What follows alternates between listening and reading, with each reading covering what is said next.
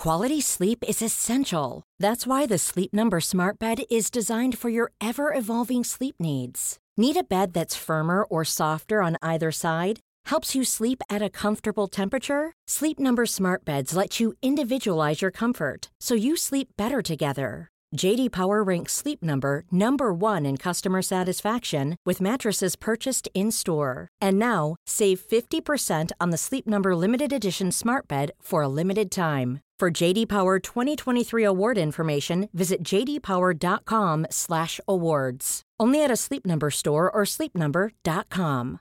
This is Paige, the co-host of Giggly Squad, and I want to tell you about a company that I've been loving, Olive & June. Olive & June gives you everything that you need for a salon-quality manicure in one box. And if you break it down, it really comes out to $2 a manicure, which is absolutely insane. It's also so easy to get salon-worthy nails at home with Olive & June. The difference between how your nails used to look when you did them yourself and now with the Mani system is a complete game changer. The best thing about Olive & June, too, is it's a quick dry. Dries in about 1 minute, lasts for 5 days, and full coverage in up to 1 to 2 coats. Visit oliveandjune.com/perfectmani20 for 20% off your first system. That's oliveandjune.com/perfectmani20 for 20% off your first system. Doctor's Kitchen. Recipes, health, lifestyle. The Global Wellness Institute estimates it's worth $4.5 trillion globally as an industry, and you can see why, because it's everywhere.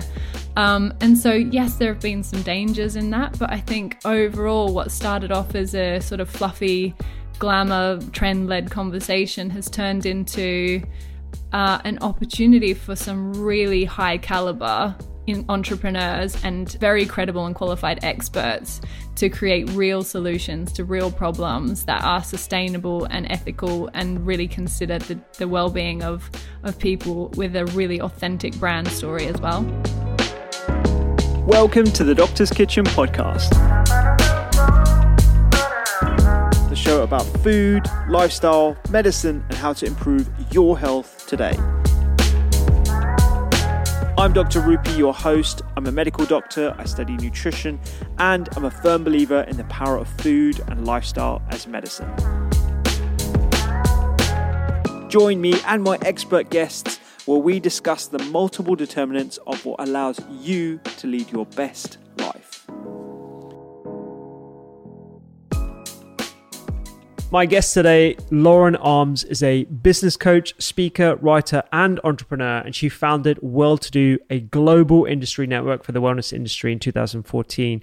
It is one of the best resources, I think, which has a UK slant, but it's certainly global in terms of the news that it covers on anything to do with the wellness industry, whether it be mergers and acquisitions, whether it be collaborations, whether it be funding. You know, it's an incredible newsletter, and one of those that I actually religiously click on and read through because it really does feel the pulse of the wellness industry super well. It's a very respected company as the definitive voice for the business of wellness, as is her Business of Wellness podcast that I will link to in the show notes. So please do check that out as well.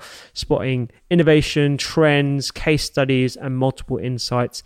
And the company itself helps build incredible businesses and careers in the wellness industry. So if you're interested in the wellness industry, this is definitely a podcast that you will enjoy. It's a little bit of a foray away from what I usually talk about with regards to nutrition and lifestyle. However, I think this is a very important conversation because, as Lauren talks about in the pod, wellness and health isn't going to be a separate industry. It's going to be every industry. Every company is going to have to be a healthcare company because of consumer demand, but also out of necessity. In a post-pandemic era, I really think that businesses are going to wake up to the need to look after their consumers in a different way, and everyone's going to have to take responsibility for it as well. I was also featured as an industry expert on the BBC series The Apprentice with Lauren a couple of years ago, and she's been covered by a number of different publications, all of which you can find on her website. The links are on thedoctorskitchen.com. Make sure you check out the show notes. I'm going to be quiet now. I hope you enjoy listening to our podcast chat, and do check out our podcast as well.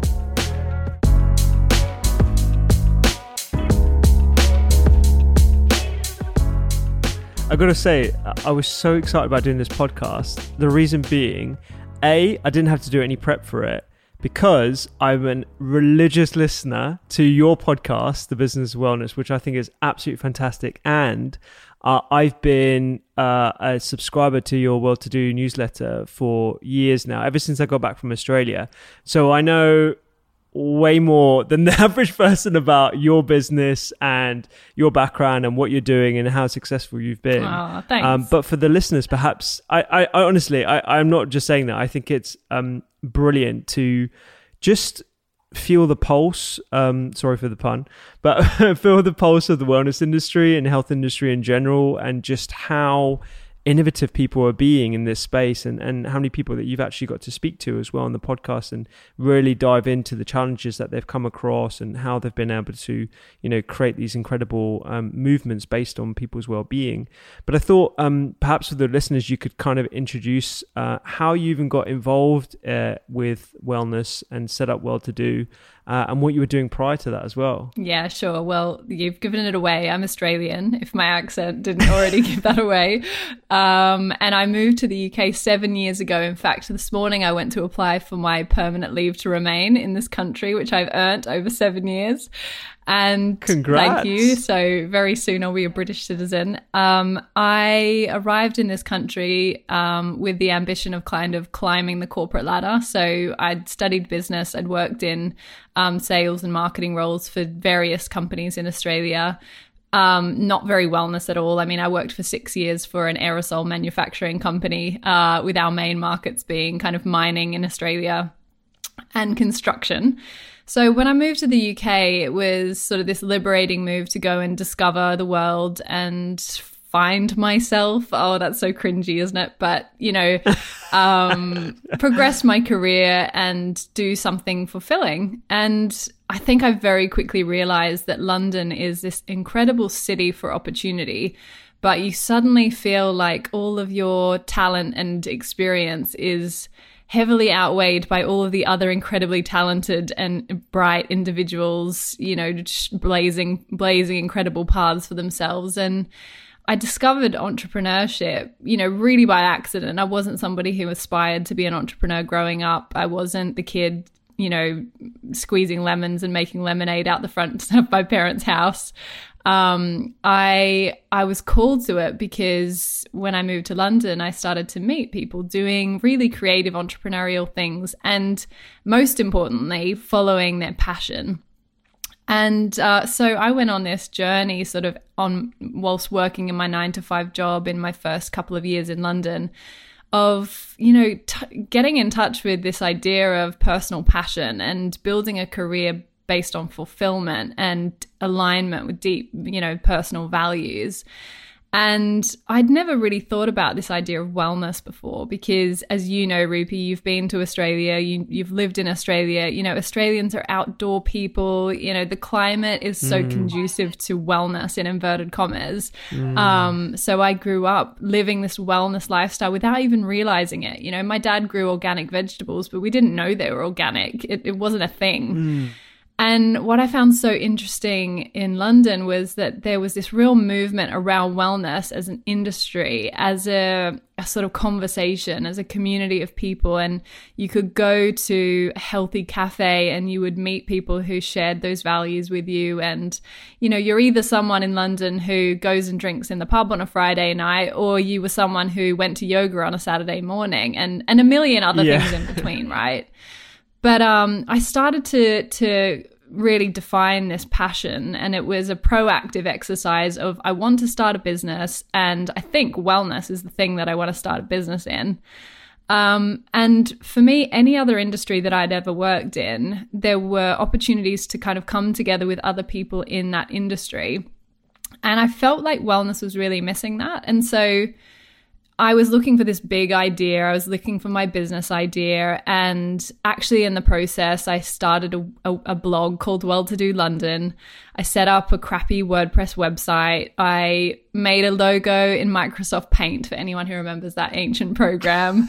And it was, it was far from perfect. It wasn't a slick, brand identity. It was about being experimental and starting to have conversations with people about how they got into the business of wellness and what the trends were driving this kind of awakening that was happening in London or the UK around well-being. And, I remember, we would have been in those early days having met, probably 4 or 5 years ago, where wellness is a really new thing. Healthy cafes, boutique fitness studios, yoga studios, these things were kind of coming into the mainstream conversation, mainstream media. And so that's sort of where Well2Do, was born, out of that initial yearning to want to start a business in wellness. And then actually Well2Do became the business, ironically.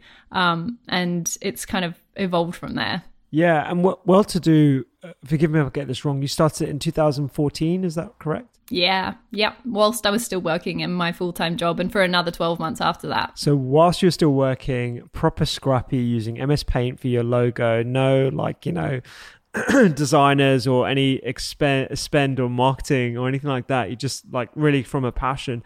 And my first interaction with Well2Do was when I got back from Australia. So to your point earlier about how people, particularly where I was living and working in Manly, Sydney, wellness is just something that people do. You go for a run at 6 a.m, you have your coffee outside, enjoying the sun, or you've been surfing or whatever.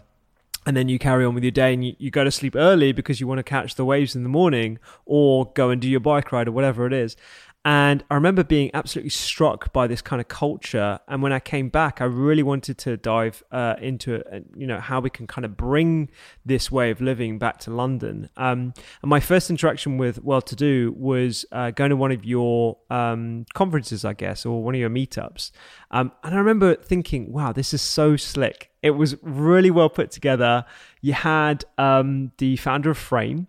Her name evades me at the moment, but and you had a couple other people. And I went to another one where you had Patrick Drake and the founder of the chocolate bar, Panna Chocolate, I think he's from Australia as well, at the Bed and Vest facilities. So from my point of view, when I came back, this must have been 2016, Well2Do had this real polished sort of essence around it. It really had this great veneer of what it wanted to represent.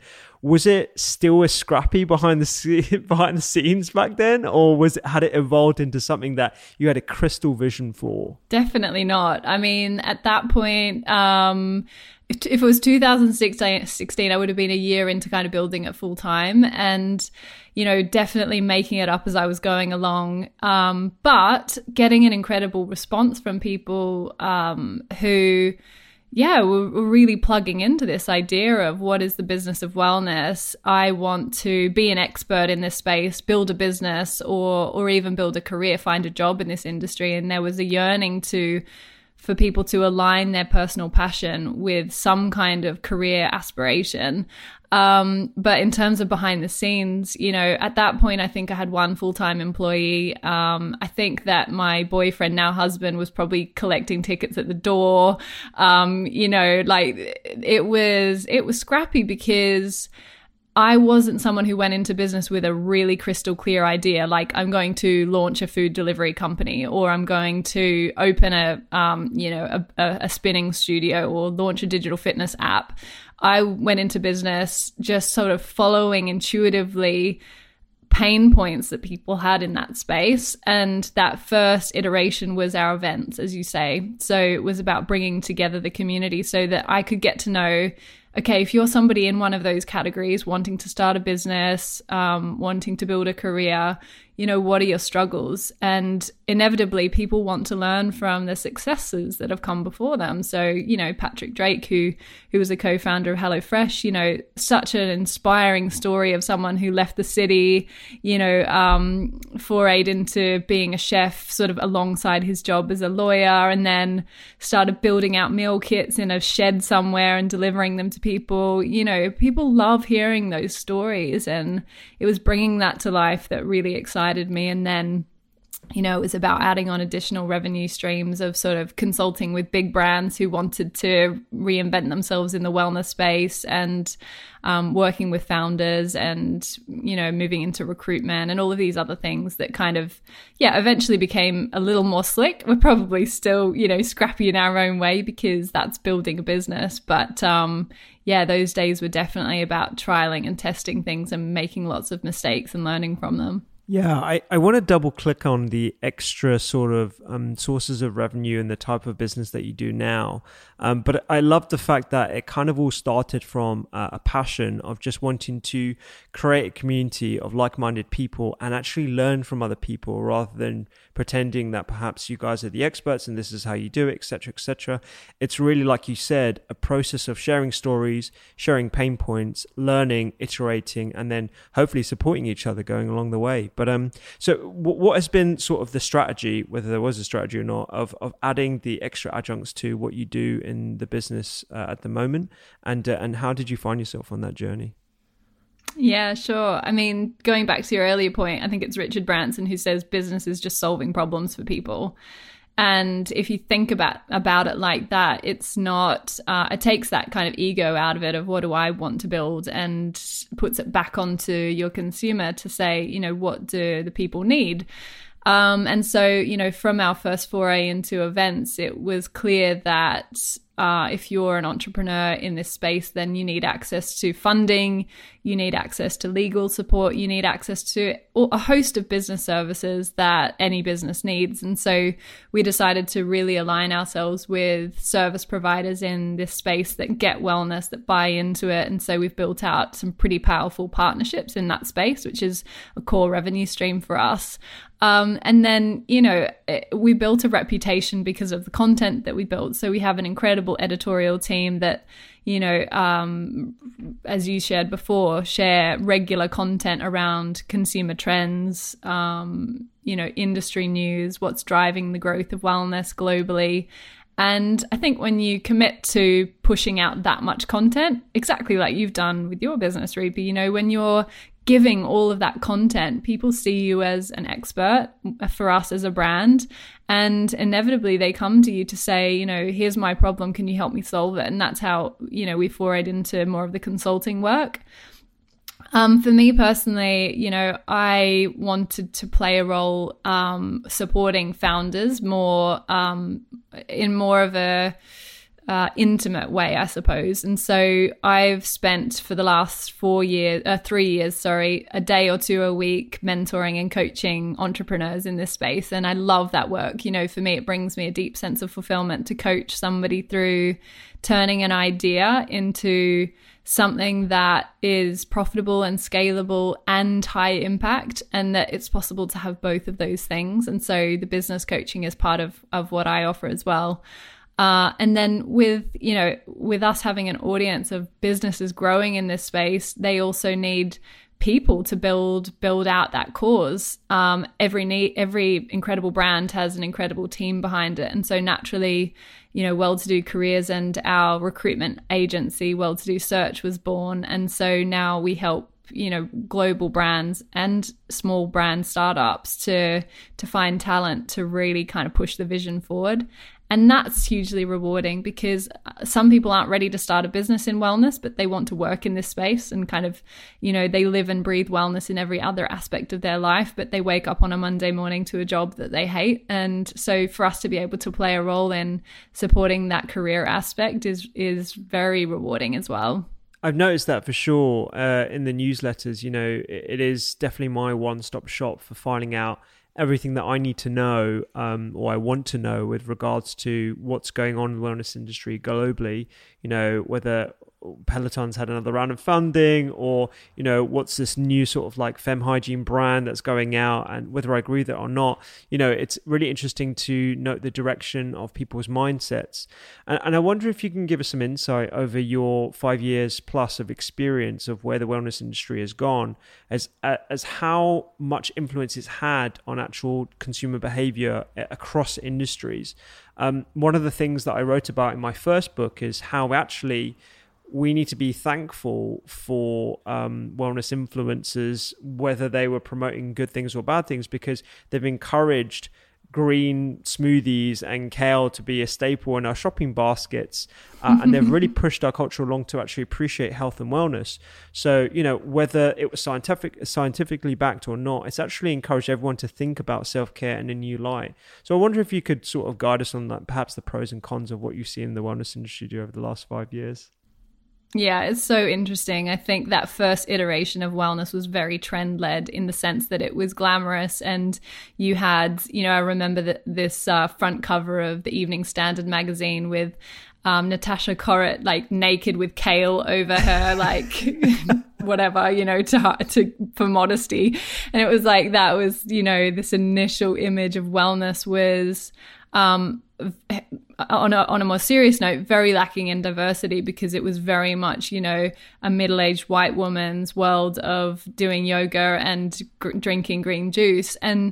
But it's interesting because that initial trend aspect pushed it into the social media realm. Social media, you know, catapulted it into the headlines. It was very fluffy and lacked a lot of the science that you talk about, but it paved the way for objection to that and almost serious reflection on, okay, like, is this what wellness is, or is it something more?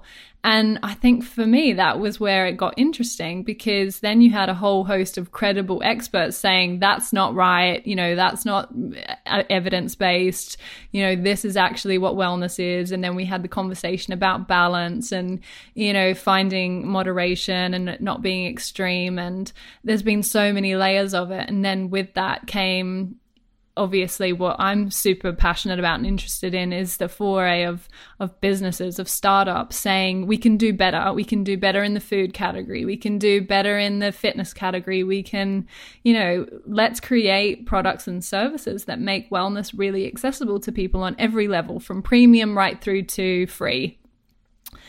And what's fascinating too is that wellness is now almost like this theme that runs through every industry category, whether that's the obvious ones like fitness and food, or whether it's travel or technology or beauty, or, you know, even just crazy things like automotive. You know, every brand, and actually Accenture released this really powerful report last week that said every company in the world now is a health company.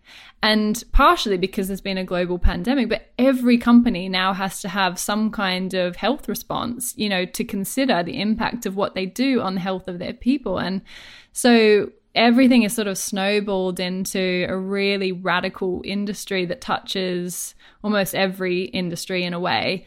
And so I feel like what I started 5 years ago was sort of like a premonition of this. I had no idea it would be this big. I knew that something was coming with wellness, but now, you know, the Global Wellness Institute estimates it's worth $4.5 trillion globally as an industry. And you can see why, because it's everywhere. And so, yes, there have been some dangers in that, but I think overall what started off as a sort of fluffy, glamour, trend-led conversation has turned into an opportunity for some really high caliber in entrepreneurs and very credible and qualified experts to create real solutions to real problems that are sustainable and ethical and really consider the well-being of people with a really authentic brand story as well. Yeah, no, I love that. I love the fact that you picked up on the homogeneity, perhaps, of the wellness industry, and during its inception. And perhaps when I came back to London back in 2016, that was definitely my experience of it. And I'm definitely a hypocrite for bringing this up now, but I'm glad you touched on diversity, given the current scenarios with what's going on with the Black Lives Matter movement. But I noticed, particularly in your coaching, you've got quite a diverse number of individuals and influencers that you've helped grow in their own brands. Adrienne's podcast you were just on earlier, I've been a part of as well. I didn't actually realize that you were helping her, as well as a string of other people from different backgrounds like Loretta Iannona and Deepa Anandan. So I think, on a personal level, you're definitely promoting diversity in the wellness industry that is in desperate need of change and heterogeneity. But perhaps the wellness industry overall needs a bit of a rethink. What do you think wellness industry brands are going to be doing in the future, and what have they done up to this point, perhaps, to encourage that diversity? It's such an interesting conversation, and the bottom line, is we can do better. In every industry, we can do better. And it would be ignorant to say that, that it's enough to have a diverse range of clients, or to have, people of color speaking on panels, or, anything that's happened up until now. I think the bottom line is we can do better. And that's, for me, what has come out of this week, that it's not about me. It's about, it's about what we can do to take action. And so, there are starting points like asking that community, what do you need from the wellness industry? And you'll know too, it's deeply rooted in the health system. It's deeply rooted in every industry. But what can brands do? I think it's, being more proactive with brand campaigns. I think it's fundamentally, because it comes back to before, businesses solving problems for people, is speaking to the right people so that you can solve those problems effectively. And if we're not talking to diverse groups of consumers about what they need from the wellness industry, then we won't be able to provide a diverse solution. And so it starts with that conversation, and then it flows through into actually providing solutions that are meaningful to more people. Yeah, I totally get that. And one of the most interesting podcasts that I've listened to, aside from the ones that you've produced, obviously, the How I Built This podcast, and one that sticks out, and I think is particularly relevant to this conversation, is regarding the founder of Walker and Sons, which is a predominantly black-focused shaving company that figured out an issue with shaving for the male black client. And what they found is that, the whole deal with Gillette is, the more razors, the better, the cleaner the shave, etc. But that's not actually relevant for black skin, which is quite unique in that it needs a more sensitive blade and a different shaving experience. And so for decades, this has been completely overlooked by the health and beauty category. And now this person who came and disrupted it, has created this amazing company. But his journey along that was pretty eye-opening, in that a lot of the investors didn't understand that there was a massive issue, or that there was opportunity as well. And I think right now there are going to be huge opportunities. And what I would encourage people listening to this is kind of to really think about ways in which you can be entrepreneurial and use this as your opportunity to represent your communities as well. Yeah, absolutely. And, I've been thinking a lot about the problem of, tokenism and how we overcome that, so that it's not just having a person of color in a photo shoot. It's actually, as you say, like, how does a product work for that person? And I heard a really beautiful IGTV from a lady called Nat Liu.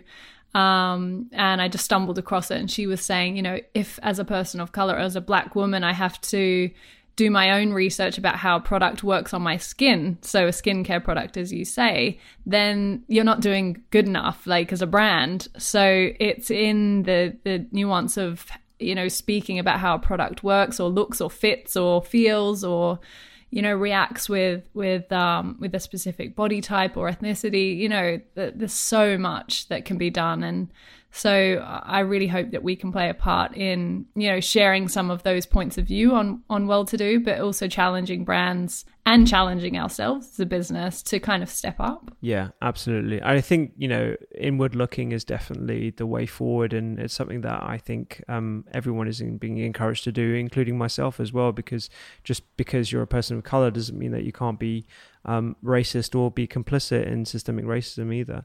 I wanted to talk about the point you made about the Accenture report regarding every company being a wellness company. I really love that sentiment because I think, particularly in a post-pandemic era, there's going to be a lot more emphasis on self-care. I wonder if you can give us some insights into how industries that might be quite far left field, like the automotive industry, for example, are embracing wellness and what opportunities there are for budding entrepreneurs that listen to you or listen to me or might be out there or stumbling across this pod. Yeah, so thinking about, this new digital consumer and how people will consume generally, whether that's, that digital influence or whether it's consumers stepping into more of a transformational economy. So they're thinking about, we as a generation are, let's face it, pretty self-obsessed. There's a great book called Selfie by a guy called Will Storr, and it's such a good read because it talks about the evolution of how we think of self, right? And I think as a generation, we are more self-absorbed than some generations before us. Yeah. I think, and part of that drives wellness too, because it's this question of constantly, how can I look, feel, be my best, live my best life, live at my full potential. So to answer your question, I suppose there are a couple of layers to it. Lots of industries are responding to wellness because they're being forced to as a result of a global pandemic. But I suppose they're responding too because consumers see wellness as part of their personal identity now. And consumers have so much more impact on how brands, how brands react and this call for arms to being more authentic, being more purpose-driven. And the good thing is, the evidence shows that purpose-driven brands grow faster than the economic average. I think it's like purpose-led brands grow 28% faster than the average economic growth. Wow. And that's a good thing. So it calls for transparency, it calls for sustainability, it calls for a response to global world issues. And so fundamentally, that's why brands have to become wellness brands on some level, whether they kind of like it or not. And so when we look at wellness, we're kind of looking at, more than 25, 30 categories that make up wellness now. So for somebody listening who wants to start a business in this space, you can look at everything from digital fitness, functional health, personalized nutrition, right through to mysticism and astrology is now part of wellness, and massive amounts of wellness of investment, being pumped into these like subsectors of wellness, natural beauty. I could go on, technology within female health and sexual wellness. There's a real buzz around like sexual well-being right now, financial well-being, and so how people spend their money, and actually do we have a healthy relationship with investing and saving, and money is a massive cause of stress for people. So when I start to dig into some of these subcategories, there's crazy amounts of opportunity, and we have this incredible guide that we email out through our careers website that says, if you want to get into the business of wellness, start by understanding what's going on in the landscape of wellness, and with that you start to open your eyes to the incredible amount of opportunity for innovation and not even reinventing the wheel, just being part of this new dynamic of wellness as it becomes more important to consumers. I really love that. And the fact that, purpose-driven, purpose-led businesses are more successful, I think speaks to the fact that you have to be authentic in this industry, or all industries, but particularly this one. And I think when most people think about starting a business in wellness, you immediately might stereotype wellness as, okay, I'm going to start a green juice company, or I'm going to start, a brand of turmeric or whatever. But actually, wellness can exist across different categories. Using myself as an example, and I don't regard myself as a business yet, but my mission was to help my singular patients, of which there are probably a couple of hundred, eat and live better by empowering them through information about the ingredients I used in recipes and showing them how to cook those recipes and how easy it was to maintain your health every day using food. And that has since spiraled out from that mission, I guess, and that purpose into Yes Books, into Yes Podcasts, and hopefully a digital product later on down the line as I notice the certain trend towards digital-led products. That is something that I have a genuine interest in anyway. So I think anyone listening to this doesn't have to immediately assume that if you want to be part of this wellness industry, you have to fit certain categories that exist already.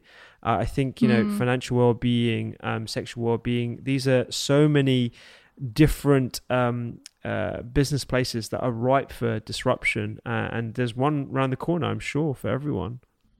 Yeah, and it might also be looking at categories of people. So we talked about diversity. There are lots of groups of people in society who don't necessarily have access to the wellness world that we describe because we're living in this little urban London bubble or wherever you are in the world. But, there's an aging population, and there's some really cool stuff now happening for kids in the context of mindfulness and meditation and helping kids to cope with what's going on in the world. So it comes back to what we talked about right at the beginning of kind of finding space to be creative and think of new ideas of how to create wellness experiences for people in ways that haven't been done before. To that point, actually, I'll share a little anecdote about what we're doing with my nonprofit, Culinary Medicine, that's teaching medical students how to cook and the foundations of nutrition during the medical curricula. But it's now spun out into another project where we've realized that a lot of the vulnerable population don't actually speak English. And so we've led a new project using our translational services where we can utilize some of the recipes and have them translated into multiple languages, whether it be Eritrean or Urdu or Hindi. So we can actually democratize the information around healthy eating and actually make culturally relevant meals for them as well. And we're doing it in a non-profit facility, but that alone could be a wellness product, and I think looking internally, like looking at what you're actually passionate about, will take you deeper down the rabbit hole, and you will stumble upon opportunities to talk about wellness and provide products as well. Yeah, definitely. Even this podcast, I've noticed the deeper I go into wellness, I'm having more broad conversations. Like, I think when I started, I didn't think I was going to have a conversation with you about the business of wellness, but I think this is definitely something to factor in because the industry is having such an impact on people's general well-being. I wonder if you can offer some insight into what you think the future of wellness is going to look like in perhaps 10, 15 years' time, and where people might fit into that as well, and what kind of things that you're most excited about. For sure. So, wellness is pervading every aspect of our lives, where we work, where we play, where we rest, where we shop. And I think that's the most interesting thing from an infrastructure perspective is, from a practical perspective, you're seeing gyms open up in airports because, when you travel, it's good to have a stretch and, and eat something healthy. That makes sense. I actually wish there were more gyms in airports personally. As someone who travels probably a bit too much. Yeah, that would be brilliant. Absolutely. And then you look at kind of the overhaul of workplace wellness. So employers are suddenly taking responsibility for the well-being of their employees in a way that they never have before. It was like, for our parents, it was like, leave your problems at the door and get on with it. And now you've got companies offering in-house counseling and therapy and massage and a million other things that help people on so many levels to perform better. So there's that element of it, that wellness will become a touch point across all areas of our lives.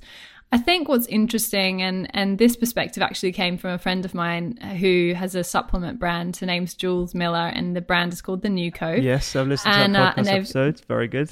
Done it extraordinarily well. In that episode, actually, she talks about how, wellness really shouldn't have a look and feel. And if we can talk about a wellness industry and define it as such, then we're almost not there yet. And it sort of echoes that conversation we had about, you know, growing up in Australia and your experience there. It becomes just an inherent part of life. And that wellness shouldn't be a brand. It shouldn't be a photo shoot. It shouldn't be a certain photo on Instagram. It should be simple measures that you can take to look after yourself. And that fundamentally comes down to education, which I know you're playing a huge part in, because, you know, if we can infiltrate that into our health sector, and if you know, if practitioners can be more educated about that in the medical arena, then amazing. But I think the proliferation of wellness will become so widespread that it kind of loses its banner, because it is just part of life. And I think that's what I'm most excited about, alongside all of the other things, like the incredible way in which technology is allowing wellness to become personalized. So, you know, I recently used a supplement company that, as part of their process, you give a blood sample, and so you actually get personalized supplements based on what your body actually needs, rather than, you know, walking into a store and kind of scanning the shelves for what you think you might need, or following the advice of an influencer or whatever, you know. But there are these ways in which AI and you know, just technology generally are making it easier for people to understand their own kind of nuanced approach to well-being and what they actually need and how they can actually perform better. And that might be sleeping better, or working more effectively, or achieving more focus, or improving their capacity to achieve fitness goals, you know, so many areas. And so tech is ultimately kind of driving wellness forward in a really powerful way. But I think, you know, we're increasingly living in a world where people are more stressed, more lonely, more disconnected than ever before. And so let's not ignore the fact that, you know, there are some big challenges as part of this you know, dream world where wellness is everywhere, that still need solutions. Yeah. I wonder if we could go back to the present just briefly and just talk about how, if people were going to be starting wellness products or projects, or whether that be in the digital or physical sphere, how you advise them to toe the line between something that might be a bit of a gimmick versus something that has reasonable clinical validity, and how would people from a non-health, non-scientific background navigate that tricky environment? I mean, collaboration. So, I mean, I've met some incredible founders recently who have admitted that they want to solve the problem of, you know, gut health, or I spoke to an incredible founder of a US company called Seed, who are doing really deep, heavy research into microbiome and gut health and reinventing the probiotic. And her background is she's a film producer. And so she was talking about how she, you know, went to Harvard, found the expert, you know, found this incredible professor whose name escapes me, but, you know, said, okay, we need to, if we're really going to solve this problem, we need to build an advisory board, a pool of experts that can, as you said, fill that void between having an idea and being able to execute it with credibility and with, you know, with science behind it. And I think with a credible wellness business, that takes a bit longer. It means you can't rush into market. It means you can't get caught up in the glory of, you know, being a successful business overnight. And that doesn't happen anyway. But it means taking time to build a product that is, deeply rooted in something real and substantial, and isn't just solving a surface level problem. I think that's sort of been done with the wellness industry. You know, do we need another green juice for the sake of it? Probably not. Do we need real problems for, you know, for making fitness more accessible, or like this particular business, Seed, that I talked about, you know, really looking at how gut health can shape the future of health, and solving those sorts of real problems, I think takes a bit more time and planning. and probably takes going outside of your realm of knowledge and bringing in other expertise. And lots of brands are doing that. I know that you've worked with brands as an expert to kind of bring that validity to an idea. Yeah. And to use another example from your amazing podcast, you can tell I'm a super fan. Modern Fertility, and the founder you interviewed, who I think was incubated in Y Combinator, which is one of the most famous incubators in the world. But her perspective on collaboration, I thought, was really important. And what she's trying to do is something that comes out of true passion. But I think she's also, accepting of the fact that she's not a fertility expert. She doesn't come from an O&G background, but she knows the right way of going about things to make sure that the product that they provide, A, solves a problem, and B, does it in the right way. And I think for people listening to this who want to join this movement, I think that's probably the best way to do it. In a word, it's about collaboration. Yeah. And, for any success story, you'll face hurdles, you'll face barriers where you say, I don't know the answers to that, whether it's that piece of it, which is the credibility and expertise, or whether it's just knowing how to run a business. So it's not being afraid to say, I've got a great idea, but I don't have all of the tools in my toolkit to be able to build this alone. And there are some really incredible businesses that have been formed out of that collaborative effort. And the wellness industry is, I think, a very collaborative space. Have you found the same? Yeah, very much so. I found it very collaborative throughout my sort of career. And it's weird, like, to admit to even myself that I'm part of this wellness industry, because I always see myself as like, just a clinician who likes talking about food. But, actually embracing it and actually, being part of, like you said, a $5 trillion worth global industry, I think is pretty amazing. Something that dwarfs pharmaceuticals, and it's definitely a very powerful force. Will continue to be. I wanted to close by asking you a bit about how you've pivoted post-pandemic and what ramifications that will have on your business going forward, and what things you're most excited about. I noticed that you translated one of your webinars, your physical sort of conferences into a webinar very quickly, and I thought, in the spirit of entrepreneurship, that was very, very well done, and it was really well performed. But wonder what your next steps are. Yeah, I think it's actually been good timing for us in a, not in a perverted way, but the call to move into a purely digital space for this period of time has meant that, we rebranded 4 years ago from Well to Do London to Well to Do Global, and yet we have carried on because of our capacity to run our events in London. And so for us to truly be Well to Do Global, we need to offer our solutions to a global audience. And what better way to do that than in a digital format? So what was initially, disappointing and appeared to be a hurdle for us to not be able to run our in-person events, it was, an easy response to say, actually, let's move these into the digital space and carry on as effectively as we can. And it was so nice to see on that first digital event when I said, where is everybody joining from? You've got people in Mexico, and I just got up at 5 a.m. in New Zealand to join this, and suddenly my eyes were open to actually our database is rich with lots of people from lots of different countries doing interesting things in wellness. So, secretly, I'm a little bit delighted because I have a desire to be not geographically contained to anywhere. And as you know, like spending time in Australia is important to me. And so, hey, can we be purely digital for the time being? Absolutely. Will we go back when we can to running in-person events? Absolutely, because there's such an important place for in-person networking and meeting and, and embracing people and sharing ideas in person that the digital world just can't replace.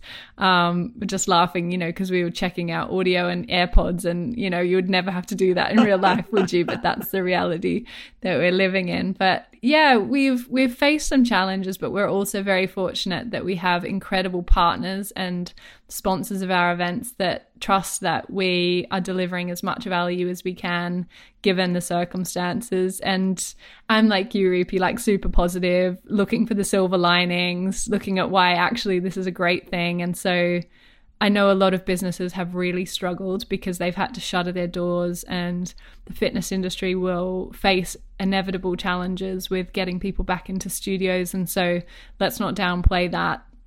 We've had a role to play in really supporting a lot of industries that are struggling because they can't reach their consumer digitally right now. But it's been amazing to see people really pivot and tap into creative new solutions, and we've had to do the same. And so I'm excited about the opportunity for us to reach a bigger audience and to scale our impact with Well-to-Do going forward.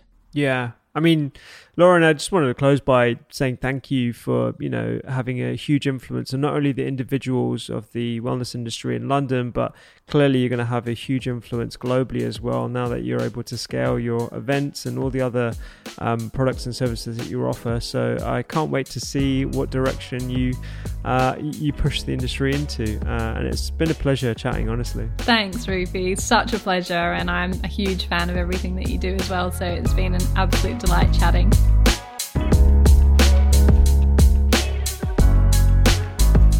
I hope you enjoyed that chat with Lauren. She is so eloquent, such an amazing speaker.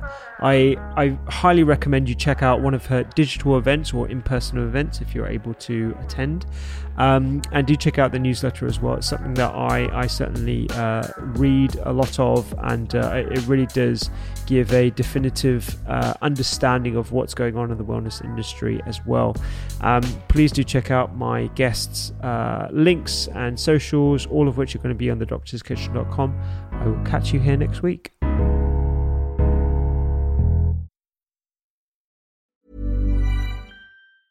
Planning for your next trip? Elevate your travel style with Quince. Quince has all the jet-setting essentials you'll want for your next getaway, like European linen, premium luggage options, buttery soft Italian leather bags, and so much more. And is all priced at 50 to 80% less than similar brands. Plus, Quince only works with factories that use safe and ethical manufacturing practices. Pack your bags with high-quality essentials you'll be wearing for vacations to come with Quince. Go to quince.com/pack for free shipping and 365-day returns. Mom deserves the best, and there's no better place to shop for Mother's Day than Whole Foods Market. They're your destination for unbeatable savings, from premium gifts to show-stopping flowers and irresistible desserts. Start by saving 33% with Prime on all body care and candles. Then get a 15-stem bunch of tulips for just $9.99 each with Prime. Round out Mom's menu with festive rosé, irresistible berry chantilly cake, and more special treats. Come celebrate Mother's Day at Whole Foods Market